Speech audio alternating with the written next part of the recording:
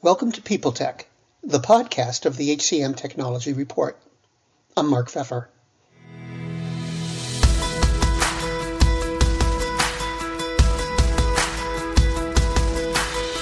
My guest today is Brianna Rooney, the CEO of Thriversity and Talent Perch and the founder of several other firms.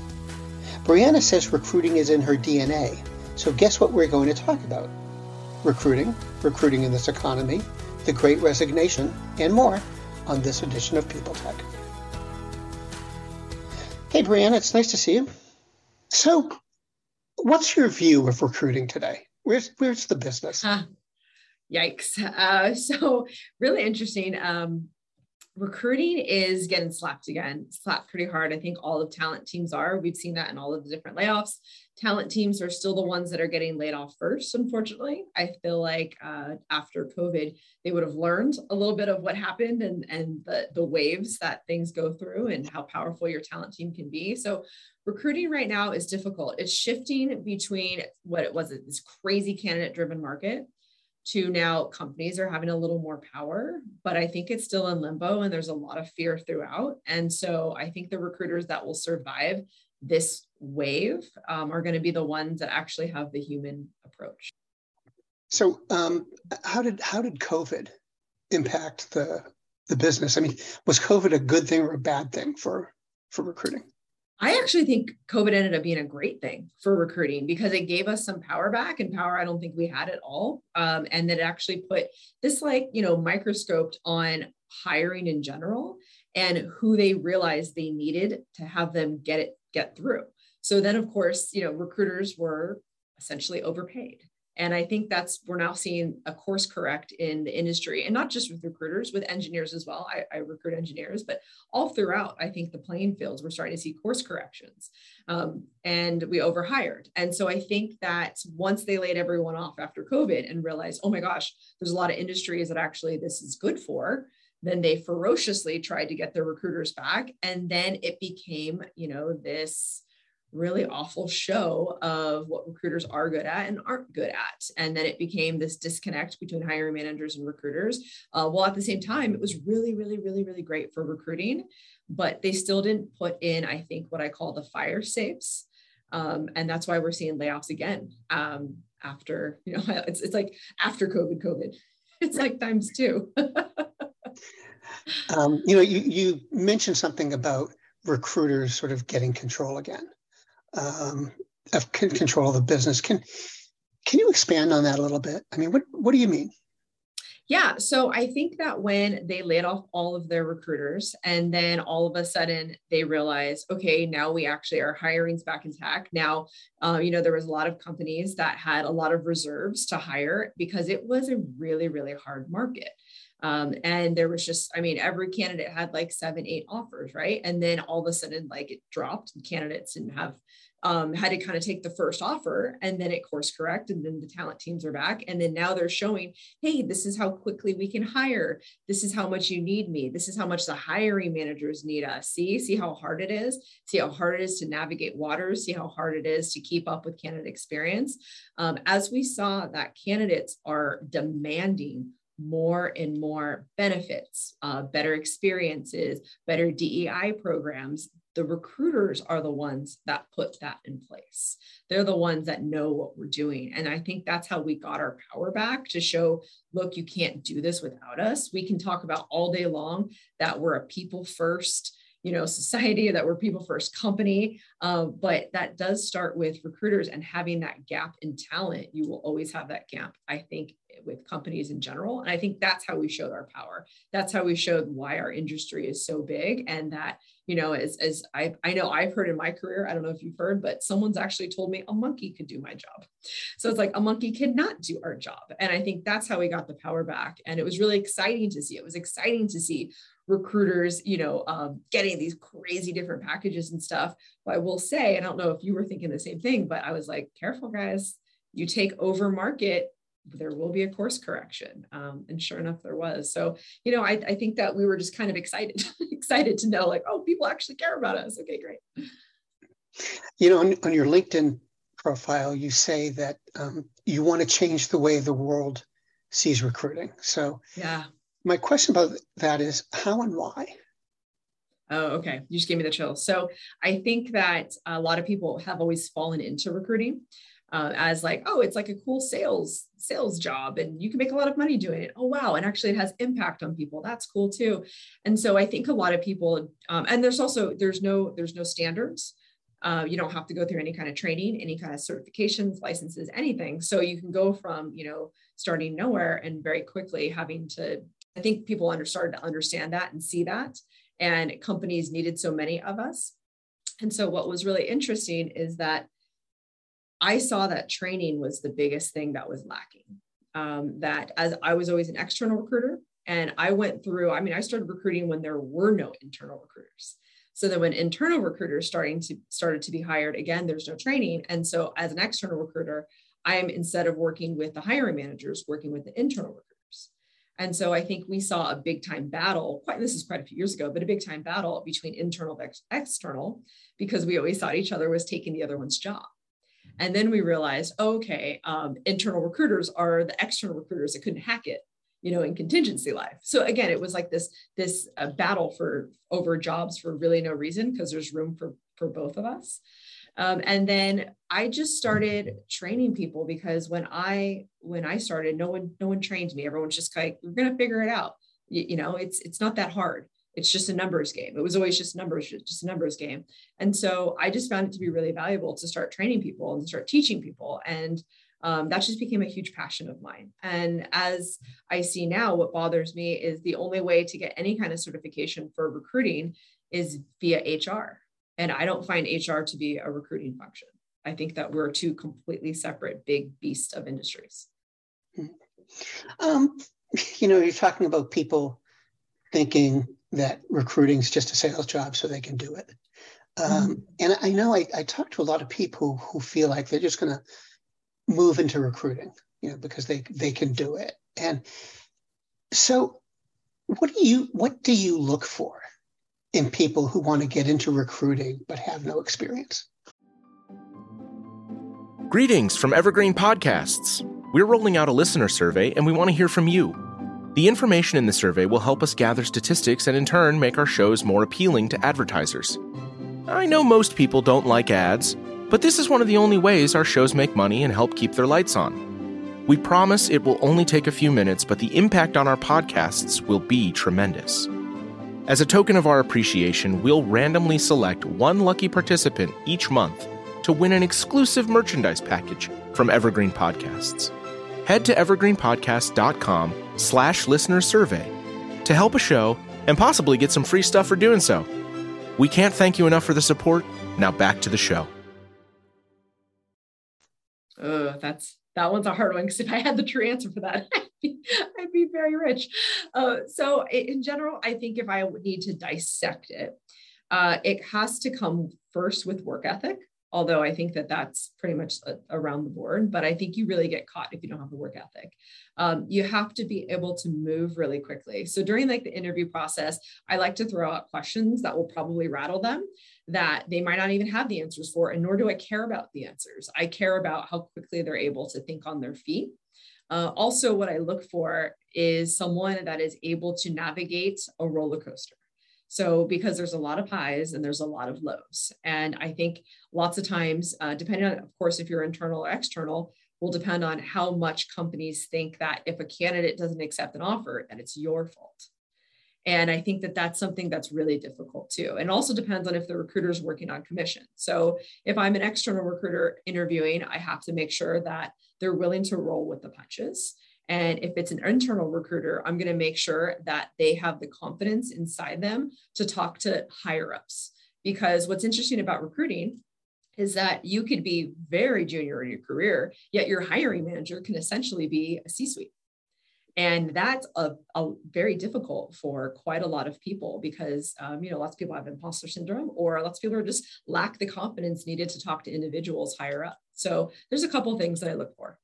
I just want to switch gears a little bit. And you've been in recruiting how many years? 14 years. Okay. So how has it changed during that period? Well, I can tell you that I haven't used job boards in probably about 12 years. I think that's a huge shift. When I started, there was no LinkedIn Recruiter.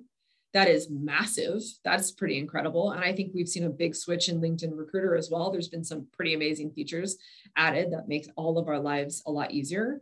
But what's interesting is our respect still hasn't changed. I think that we're starting to build that. And again, after COVID, I think our respect built up a bit, but there's still not standards. So that to me is pretty wild.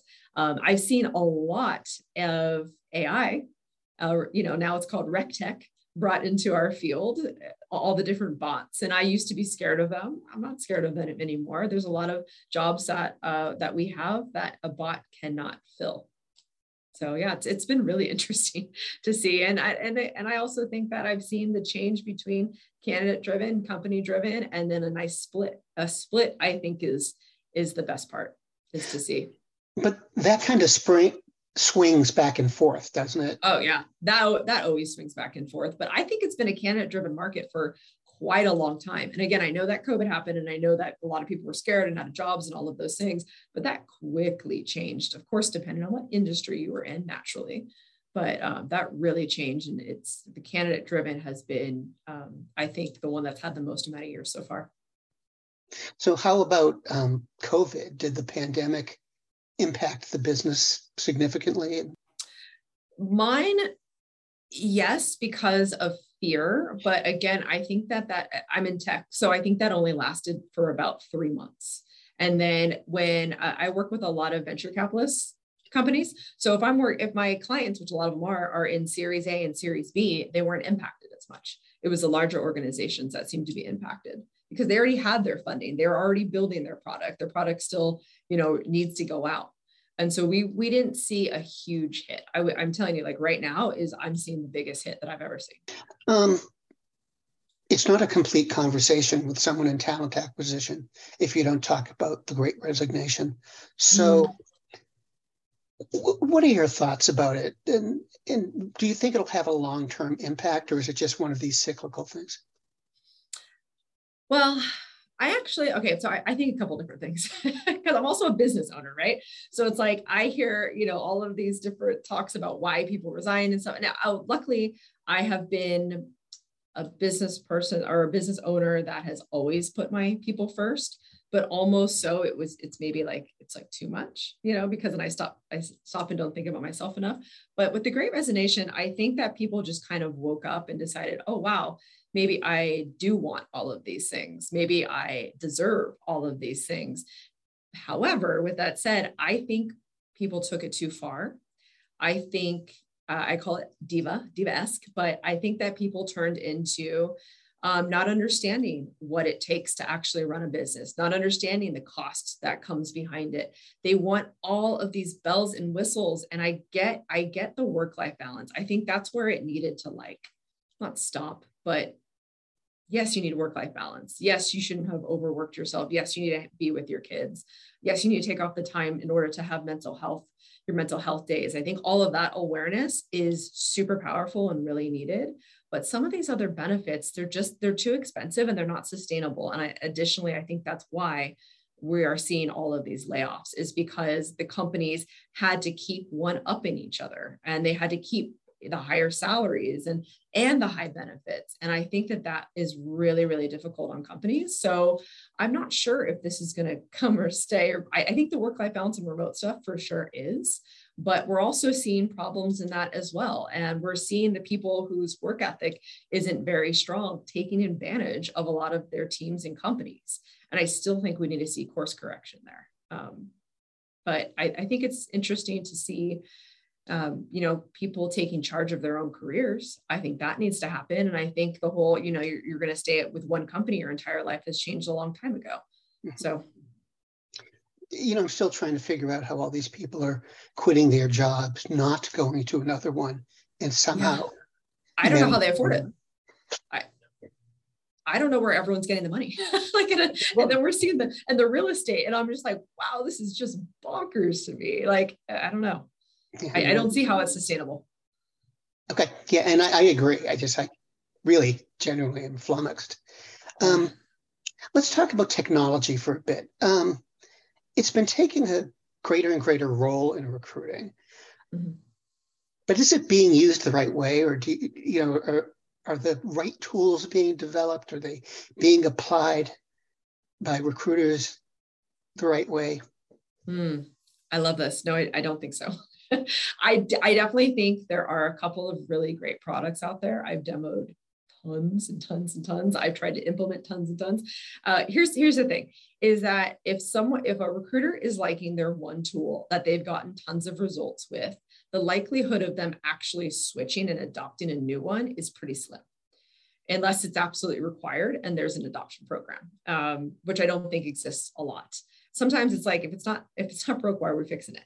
I think that a lot of these products are being built by people that are not recruiters, that are just shadowing recruiters or see problems in recruiting, but no one decided to bring a recruiter on.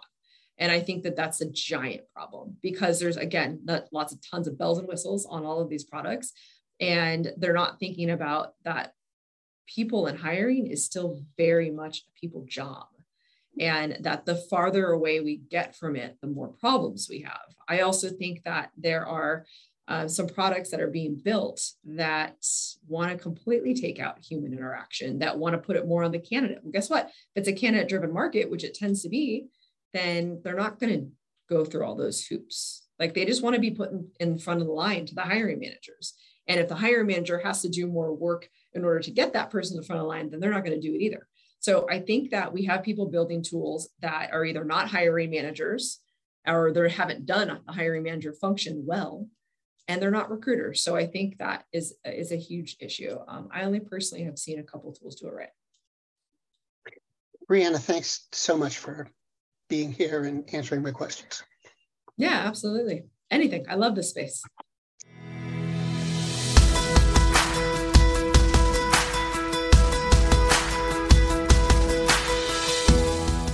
My guest today has been Brianna Rooney, the CEO of Thriversity and Talent Perch. And this has been People Tech, the podcast of the HCM Technology Report. We're a publication of Recruiting Daily. We're also a part of Evergreen Podcasts. To see all of their programs, visit www.evergreenpodcasts.com. And to keep up with HR technology, visit the HCM Technology Report every day. We're the most trusted source of news in the HR tech industry. Find us at www.hcmtechnologyreport.com. I'm Mark Pfeffer.